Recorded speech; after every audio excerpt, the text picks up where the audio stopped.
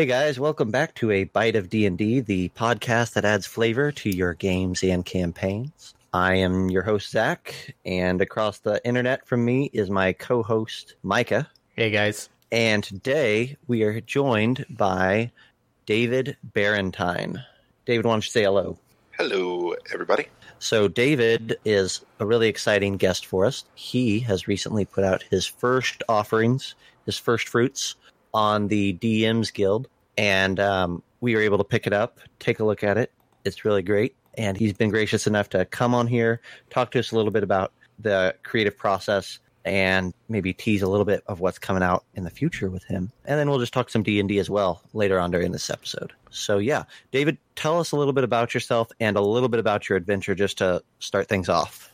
Well, I mean, I myself probably am not that exciting. I just go about my life. I'm a front-end web developer, so I spend all day typing a keyboard, making websites look pretty, and then when I come home, that's when the magic happens, and I get to sit at my table for my second full-time job and start working on my D&D stuff, because prepping has become a large part of my life. I understand that. Now, we were talking briefly before we started recording, and you have just kind of wrapped up what amounted to about a 5-year campaign. You've got the adventure stuff you're working on, and so you've obviously had your games as well. Are you just really running the one game alongside this, or are you trying to run multiple games alongside your extensive adventuring creative process? Well, it's a single game, but part of it is we have the main story that everybody was adhering to, and the main story jumps us from what I've always wanted to do, go from level 1 to level 20 in an overarching campaign.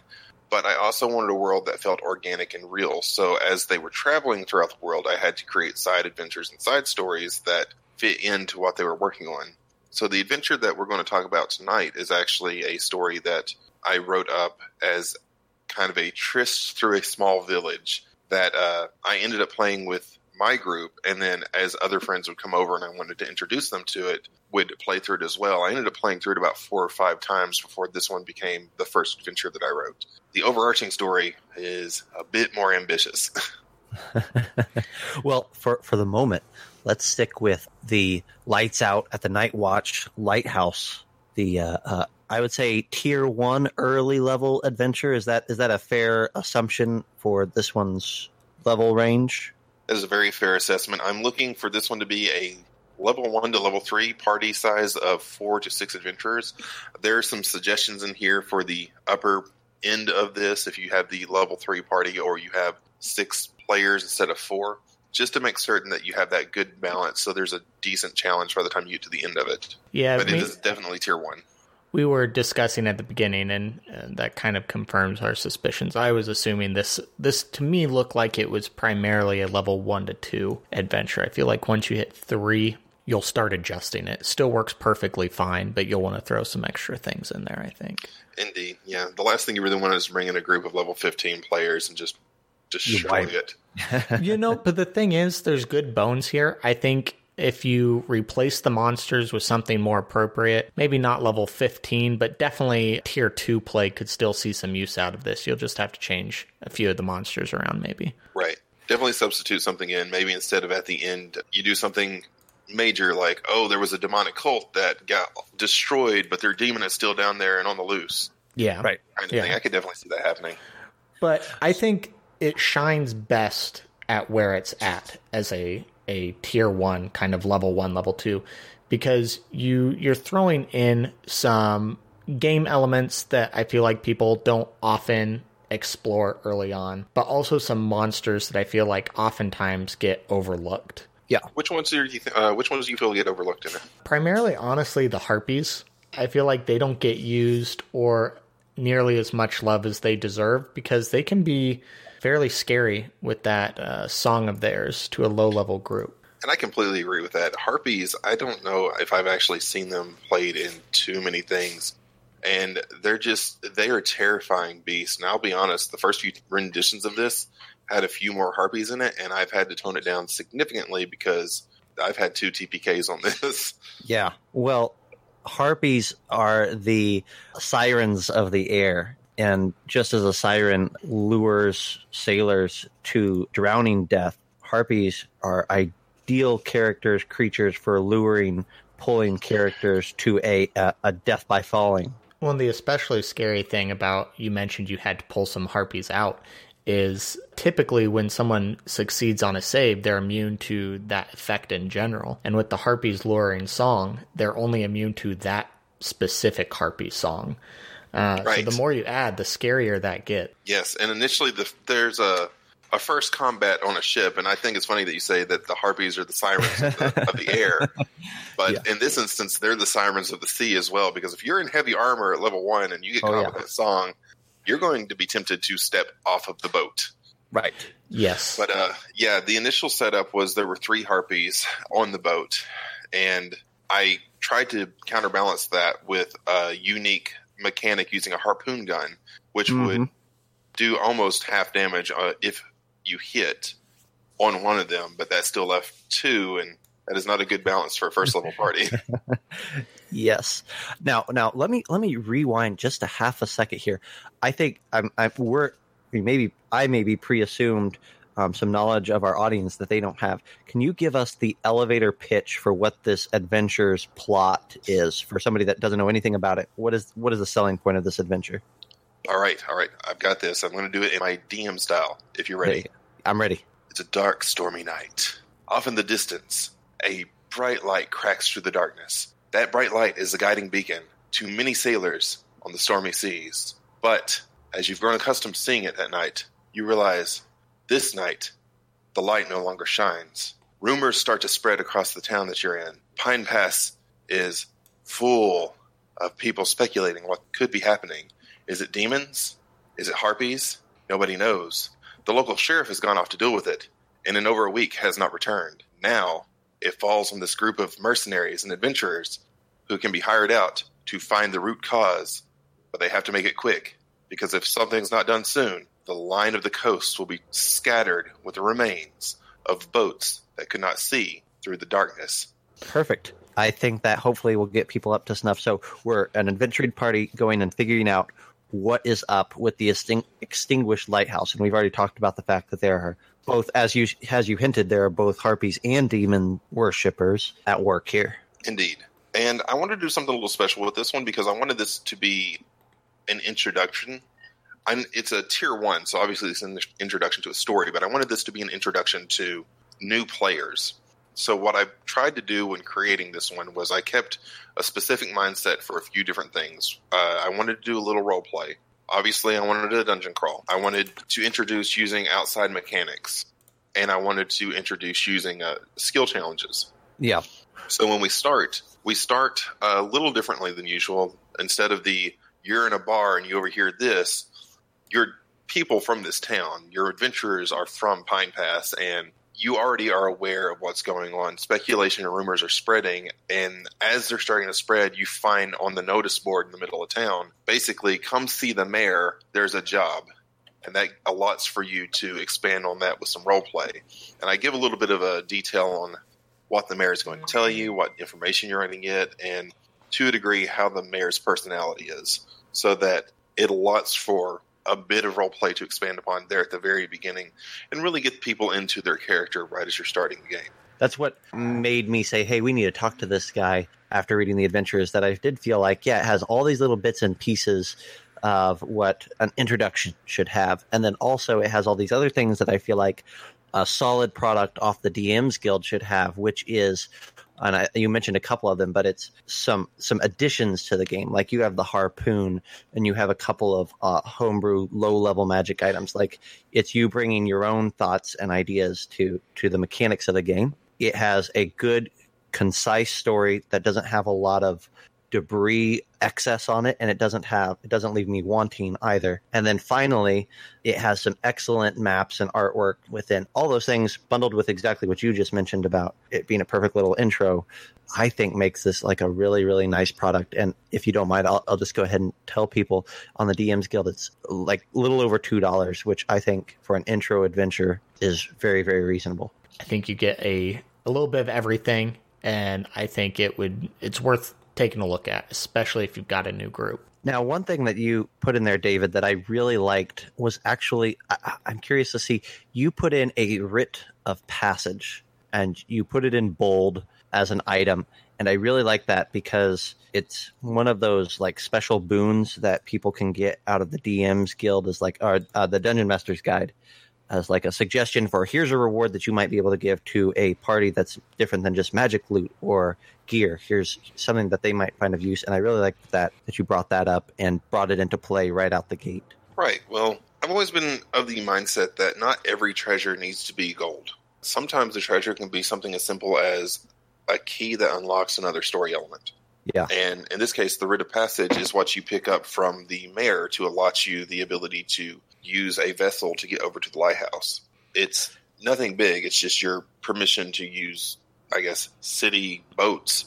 But it feels like something when you get it. And it's almost like a reward for the roleplay part that is set up at the very beginning. One, I like and this is definitely a setup for other potential adventures across those islands. Oh, absolutely. And I wanted it like that. Right. And so when you kind of make Pine Pass maybe your home for a while and set out to investigate this, you're going to have to use those boats with some regularity. So it definitely does feel like it has weight.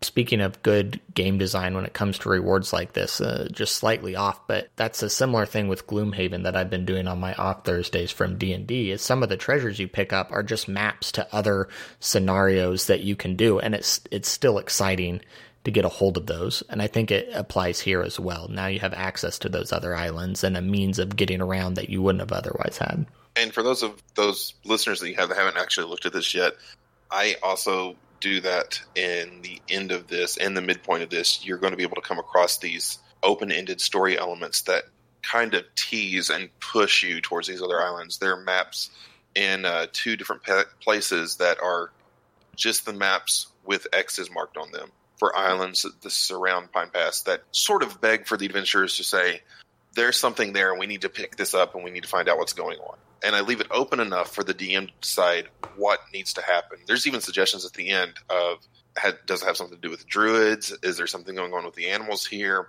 Is there an expanding on the demon cult that's at the very end of this? Whatever your imagination is, run forth with it. Yeah, I appreciated that as well. It's nice that on one hand, I want an adventure that I purchase to be self-contained, but on the other hand, I want it to be not feel like I just dropped it and it has no ties to anything else in my world. So it's nice that you had those filler blocks in, and I can decide what they lead to, but it's already built into the adventure that they're there. If you're not planning to play through potentially like a full adventure or module of this, it's still something you can take a hold of, put it in your own world, and it feels seamless. I mean, you could plug this into any game you're running and make it part of your own story. Yep. So talk to me a little bit, or talk to us, David, about the writing and designing part of creating a product to sell to others. What did that look like? I know you had the story in the works and you said you ran it several times for several different groups, but at some point you decided this could be a product. And talk to me about how that process went about. That process goes through a few different steps before it came to fruition the way it is. Initially, I have an idea for a point A and a point B. Point A is the start of the story. Point B is the end of the story. You will get from point A to point B. This one, it's a little more linear than other things that I work on because it's a lot smaller too, so I can't really sprawl out as much as other things that I work on. But I still want the story to be open enough that if you don't want to take the boat, there are other options. The town can be alive with other ships. You could pay another merchant to get you over there.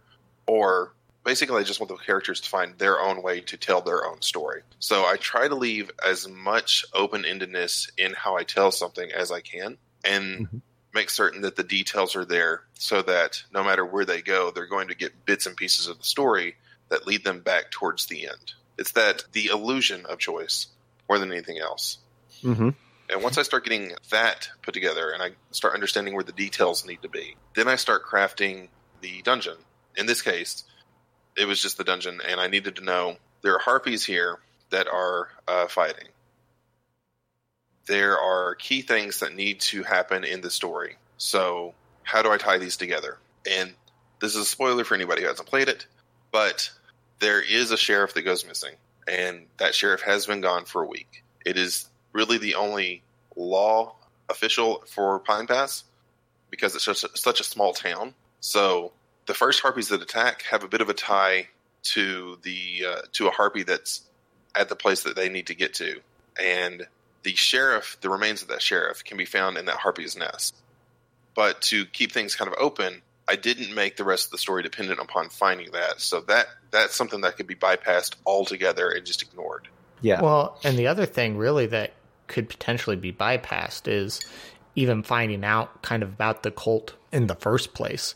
It's definitely designed that you will have to deal with that just because of the DC on the lock and stuff. Once you get up to the top, it's kind of designed that you should have to go find the key. But a group could potentially get there, open up that door, and get the lighthouse started without discovering any of the other stuff going on and make it back okay. And while that may finish the adventure, that leaves new story threads open to you as a DM because they didn't solve the real issue going on that island. Yep, and that's very true. And keeping that in mind, you have to think, how can I get them enough information so that if they don't deal with the end threat, they still sort of know where they're going at a later date. So there is a beach right outside the point where everybody gets, where the sheriff's boat is anchored right off the side of an old crumbling pier. And if you investigate the sheriff's boat, you find basically the same information that you would find by going and dealing with the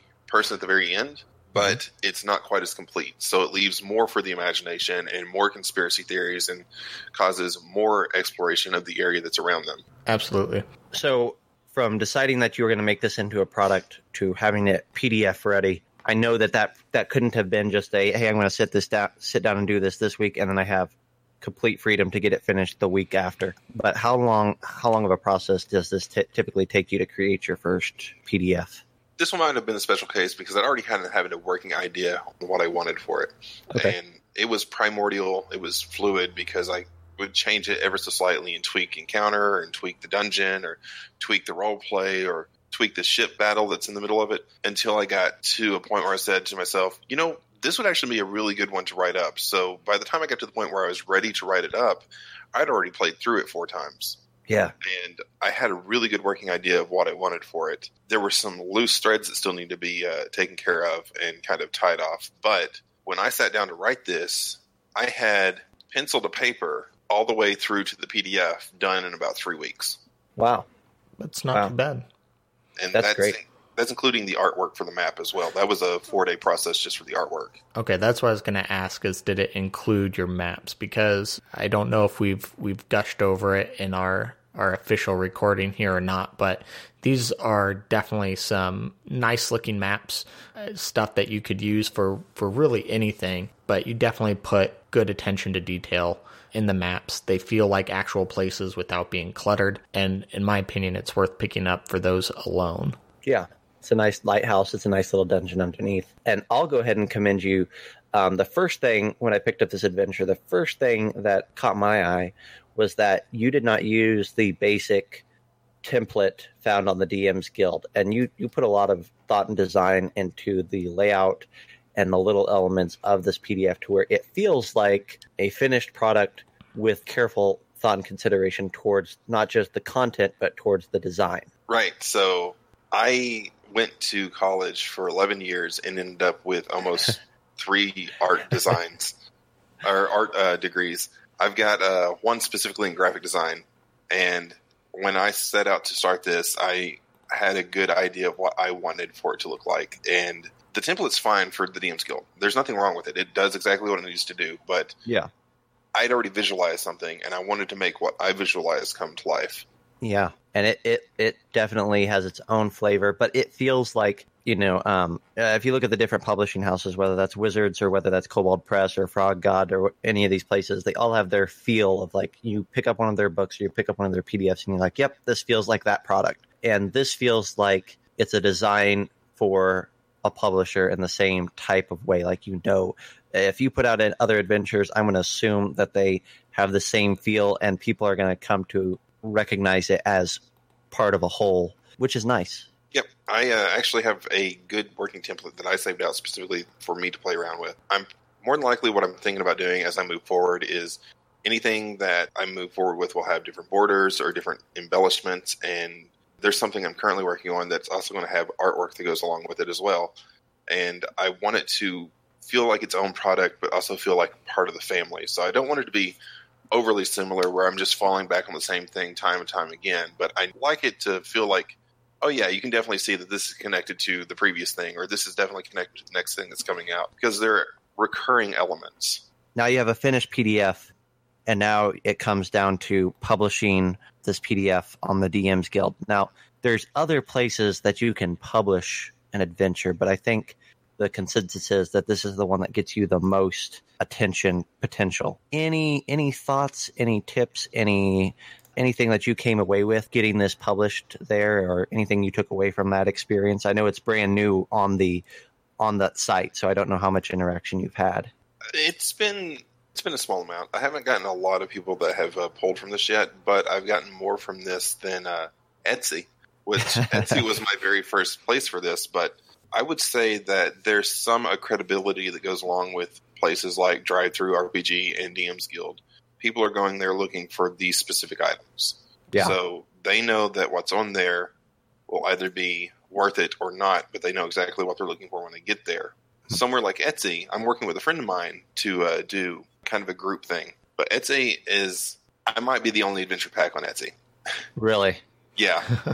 People aren't going there for D&D stuff. They go there for maybe some generic RPG things, terrain and the like, but they're not going there specifically to find a written adventure. Sure.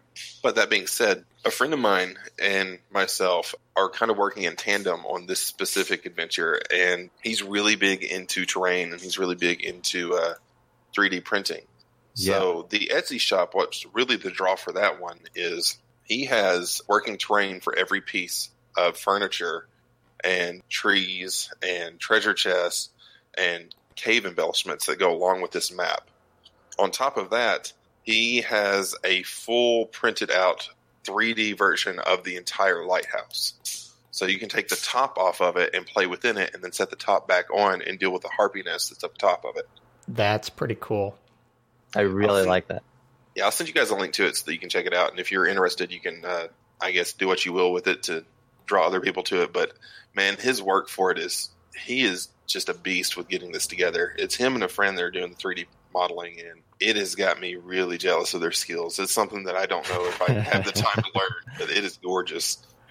Well, that's really cool. It's almost like the what's the people that are doing the water deep Beetlemans? Is that what they're called? Well, they have like the $500 like special edition of Dragon Heist that has like it has a special set of minis, and it has some special maps and some special handouts of X, Y, and Z, all to make your immersion and your storytelling capabilities of that published adventure easier and more realized. So this is interesting in that it's specifically a terrain kit for an adventure. It's a terrain kit and printed maps.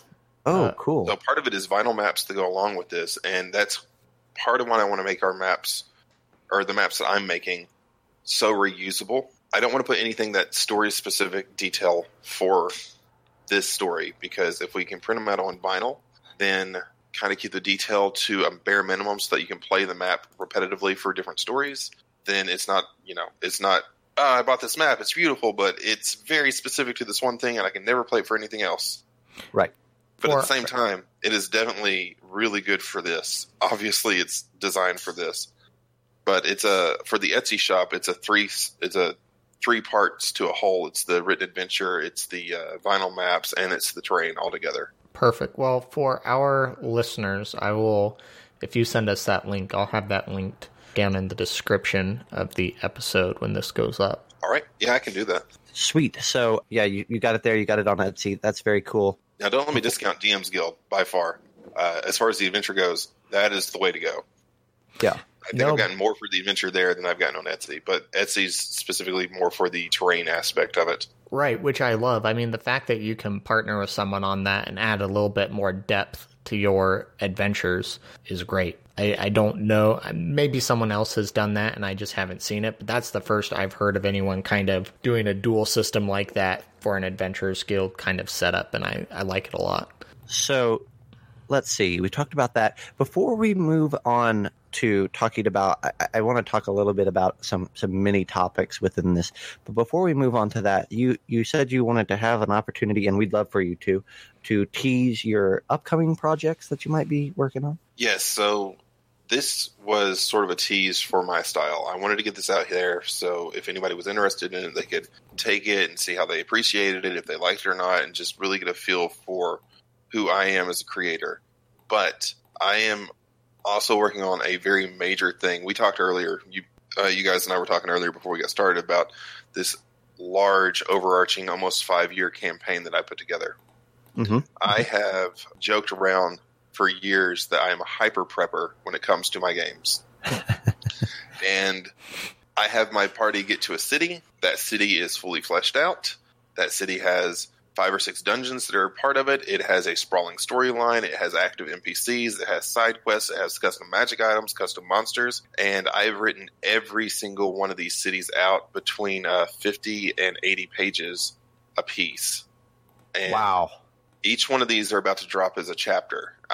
My plans and my goals, what I've got my fingers crossed for, is the first chapter should drop sometime in January. It is a level 1 through 5 campaign that starts off a major story that begins with escorting prisoners from a small town to the city. And by the time you get to the end of chapter 4, you are battling a demigod that is vying for the rights to claim the material realm. Now, you said this was kind of based off that 5-year campaign that you had done all your prep work for. Just as a heads up to our listeners, that's no small feat. He already kind of mentioned that his goal was to get 1 through 20, but you said your group ended at what, level 25? You started getting to the epic upper echelons of play? We haven't quite ended yet. So I like to keep things kind of interesting with my characters. I'm very much a DM that is, oh, you have a really unique concept and you want to come to me and say, can I do such and such? I prefer the yes, but here's how we can work that in. And I had a player as a joke said, I want to play a god. And I was like, okay, but here's the deal. We're going to go with an amnesia storyline. You're going to start gaining powers that are random because the god you chose is the god of luck. So it's going to be all on chance on what you have. I get to choose when your character goes out of the story. When you realize your full godhood, your character is no longer playable. And she agreed to it. And we got halfway through our story, and it was a very emotional game. It ended with tears, and everybody was sort of choking up at the table. It's one of my top 5 games I've ever had. But one of the paladins in our story had already kind of endeared himself to the god without knowing that that was the god. And by the end of that character's story arc, he had sworn that no matter what, they would reconstitute this goddess and bring her back. We are about 3 or 4 sessions away from finishing that story. And when that's done, I'm calling it quits. Because we should be about level 26 at that point. And there's nothing I can throw at these guys now that will actually stay in game for more than 2 rounds. I literally threw 4 purple worms at them, and they lasted 2.5 rounds. The paladin in the party has a plus 18 to his charisma save. Yeah, it's ridiculous. Once you get to even just level 20, things are already kind of chaotic and out of hand. I can only imagine what happens when you're stacking levels on top of that. Were they like multi-classing for extra feats, or did you give them things beyond what is normally in the book for a level 20? So we no longer get proficiency bonuses. It stops at plus 6. You no longer get new hit points. What you instead get is a choice of 4 items. You get an epic boon. You get a new feat. You can get a modifier, like a plus 2 to any of your 6 scores. Or you can take a new level. And when you take the new level, it's a class level from a class you haven't already taken in. And you don't get any hit points from it. You don't get any additions to your proficiency. But you can gain those class features. So if you went 20 levels in Ranger, now you can start getting 5 levels of Rogue, but just the features of the Rogue. So I still make it so that there's a choice between every level up that they do, so that it gives them a little more flavor than everybody gets the same epic boon every level.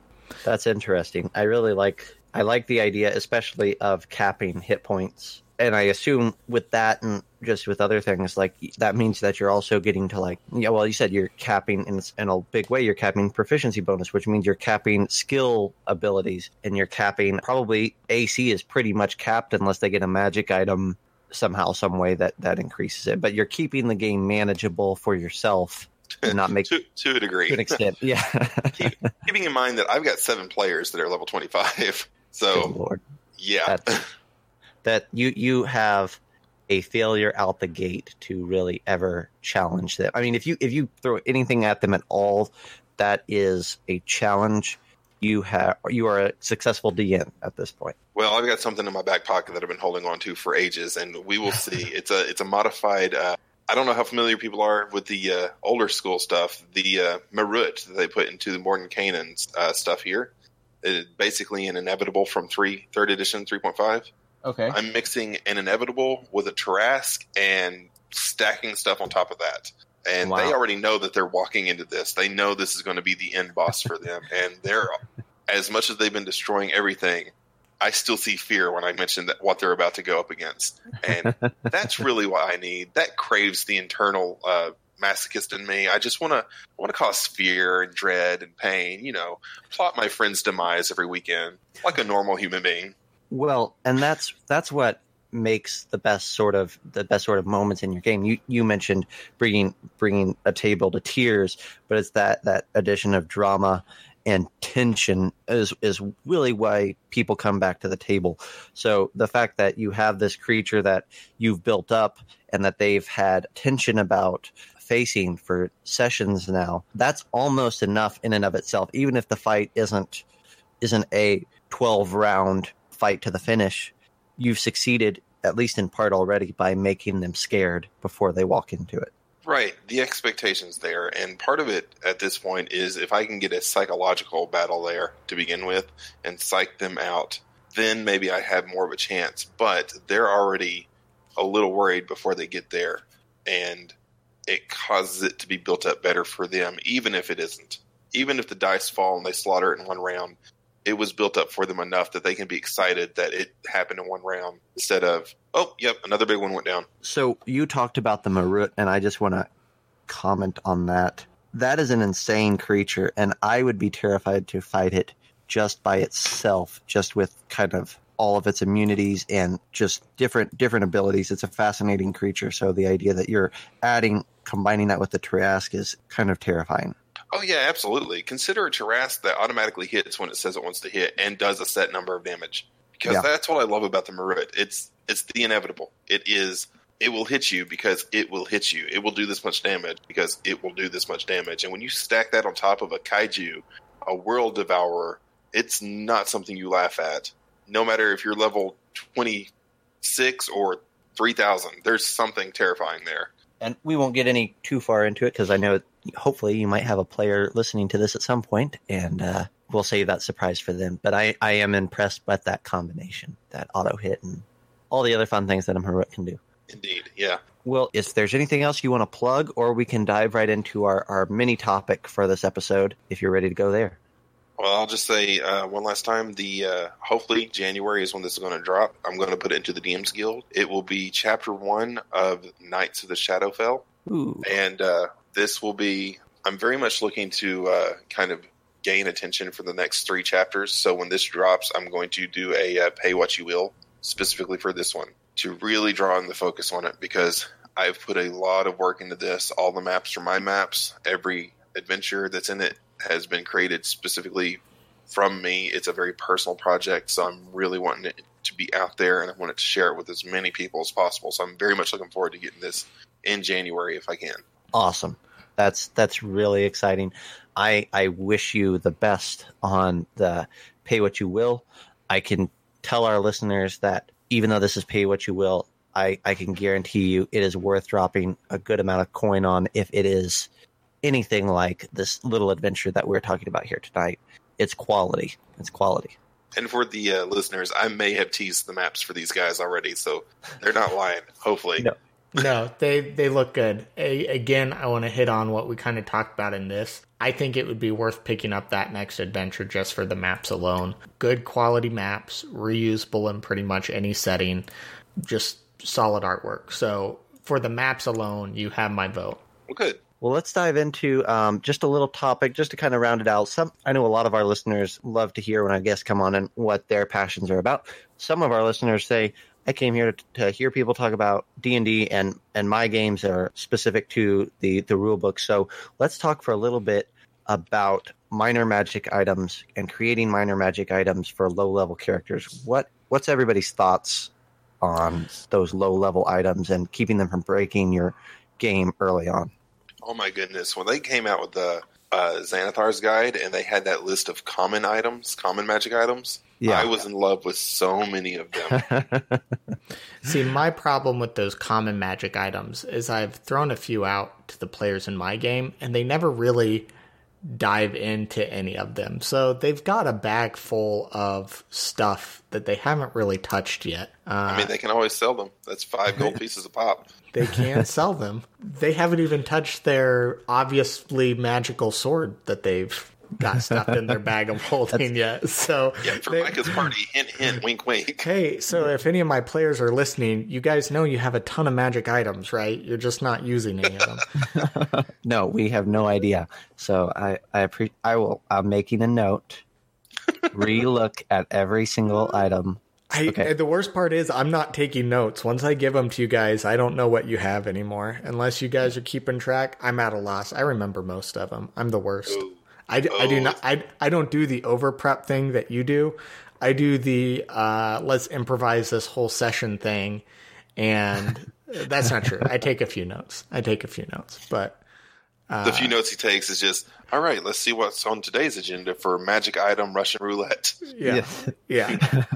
What I want to say about the low magic items is that they're pretty much never game breaking. You can throw on like just the goofiest effects, and we'll get into the one specifically you kind of included in for this adventure, but you can throw it in maybe for a specific maybe one-time use that you think they'll get out of a story beat, and then they come up with just the most off-the-wall uses to get as much longevity out of these things as possible. And just seeing your players' minds work and how they try to use the tools at their disposal is probably my favorite part about low magic items.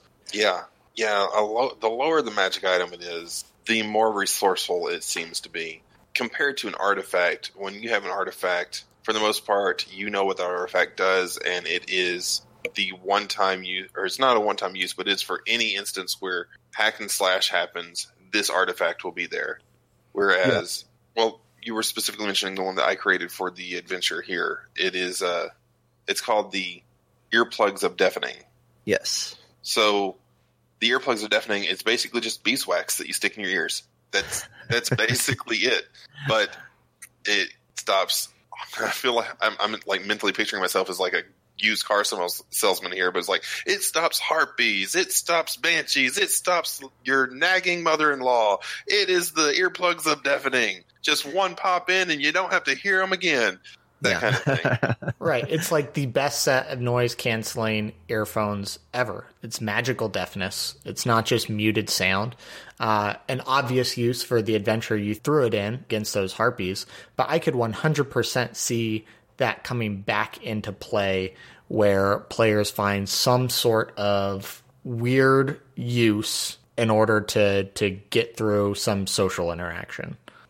I love stuff like this. I love common magic items because it really gives the DM a chance to come up with something that's just, it's a bit of insanity. It's a bit of comic relief. And that's partially what I was going for when I created what I did for this. And partly it's placed in such a way so as to tease what's coming in the next room.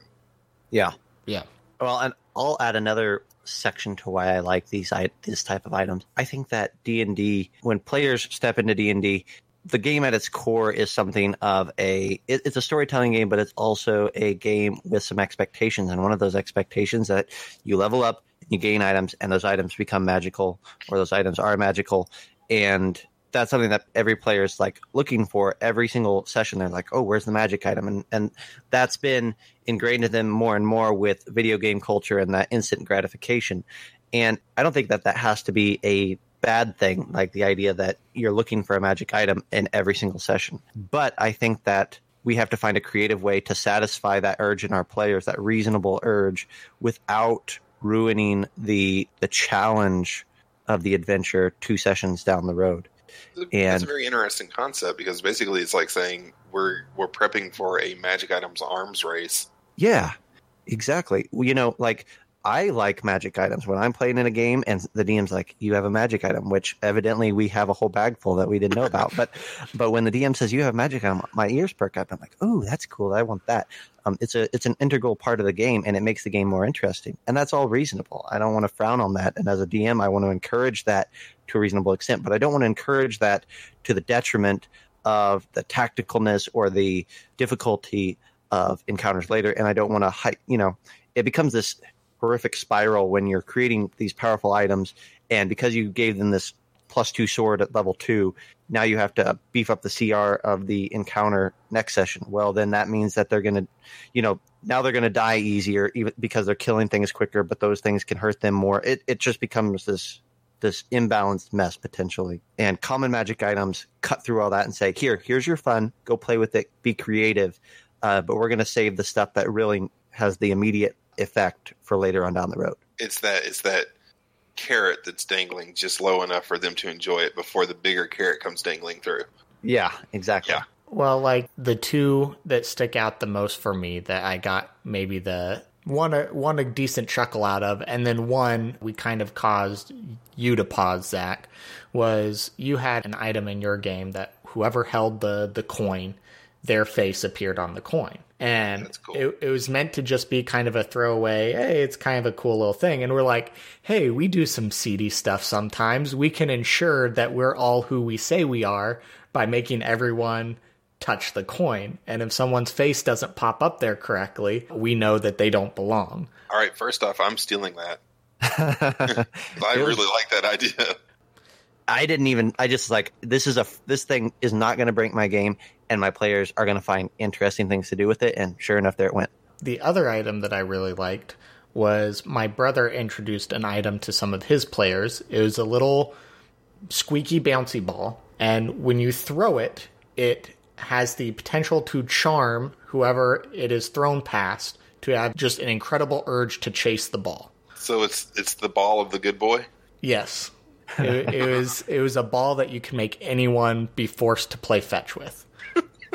And so those are two of my favorite, like, very low-end magic items. They're not anything crazy, but you can get some fun uses out of it. They're interesting without being insane. And just one of those things you're happy to have in your bag. I'm going to throw out one more way that I look at low-level magic items. I like to throw in an item that maybe has actually a good effect, like gives you an extra spell slot for this specific spell or whatever, but it comes along with a curse or a bane or a detriment as well.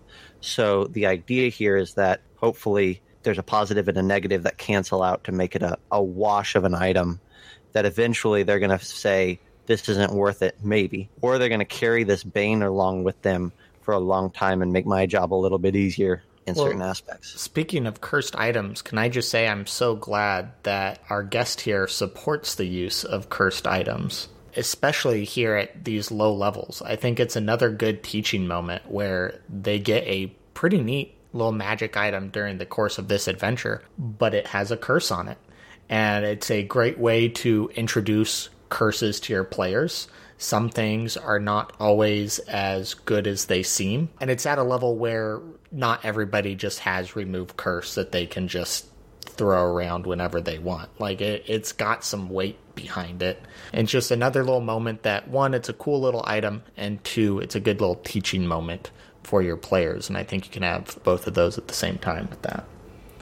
I actually waffled back and forth on if I wanted to get that cursed item in here or not. I really like the idea of it. And I tend to not do as many curses because, well, being honest, I forget that curses are a thing more often than not.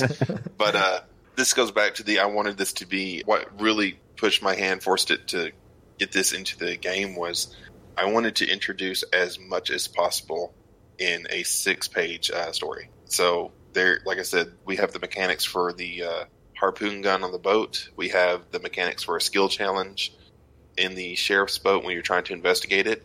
And I wanted to end it with something interesting, with a cursed item. And because I'm ending this module with a cursed item, you should be roughly level 2 to level 3 if you start at level 1. So it's not a big cursed item for this. Well, and if you're someone like me who doesn't level your players up very often, it's been a year, and I think they all just hit level 5. They're going to get through this whole thing, and they're still going to be maybe 2 if they go through at level 1. They'll get to be level 2 when they're done. If you're tracking experience, yes, you should have gotten a couple levels. Yes. If you've got a DM who believes in the milestone system and not letting his players ever level up and have fun. I mean, let's be honest, the milestone system is probably the best system out there. Just saying. Feel free to hate on me for that, but I absolutely love milestone leveling. No, it's fascinating. I don't know if you're an Adventures League player. It doesn't really sound like it, but with the Season 8 changes, they changed a whole lot about how character level progression goes. And what's fascinating to me is people are up in arms about the Season 8 changes, except for everybody seems to be like, yeah, milestone leveling, that part's cool. and I really like it. Oh yeah, it feels so much better to have milestone leveling. It feels like the level feels more like a reward for finishing a story point, and less like we have slaughtered a whole lot of stuff and therefore have leveled up. And I think it kind of mitigates some of the murder hoboing mentality. Yeah, the murder hoboing, and then the video gaminess of the system. A lot of people are like, well, that next area might be pretty dangerous. Let's just go kill some stuff over here for a while. And instead, grinding until you get what you need. Right. And now it's like, well, it's part of the story. We can ignore it, but things may happen. But we can probably deal with it. I mean, if it's that dangerous, maybe we'll level up when we're done. Yeah, that's true. I tend to lean more towards I don't want them killing all my NPCs that I spent so long creating personalities for, because, the shopkeep has a family, and he and his family are worth 100 experience points. Yes, that's a very solid point. All right, I'm good. You good? Yeah, I was about to say, I think we're pretty much good to wrap up. David, do you have anything else you want to finish on? Any lasting final thoughts you want to leave with our listeners? Just that I hope that if you get this adventure, that you enjoy it. And I would love to hear from anybody that plays it what your thoughts are. Maybe consider it my insecurities, but I do like a little bit of validation so I know that I'm on the right track. Absolutely. Reviews, feedback is always appreciated. Make sure if you have feedback, and if it is critical, just make sure it's something that can be worked with. And that goes for pretty much anything. It's a hobby we all enjoy, and we all want to see it get better. And I've got 3 degrees in art. I know how to take critical criticism. So again, this is David Barrentine. Spell your last name for the folks. Barrentine. Barrentine. Said it wrong the first time. And his adventure is called Lights Out at the Night Watch Lighthouse. Again, Lights Out at the Night Watch Lighthouse. And his upcoming campaign to look for is called, tell me again. The Knights of the Shadowfell. The Knights of the Shadowfell. And it's coming out, hopefully, we're going to keep our fingers crossed, sometime after the first of the year in January. Yep. At this point, all that's left is editing for the story, so I'm really going to push for January. Awesome. Well, we appreciate having David on here. We are going to wrap up this episode, but we are going to have him included in our next regular episode, so look for him one more time, and hopefully catch you guys later. See ya. Bye.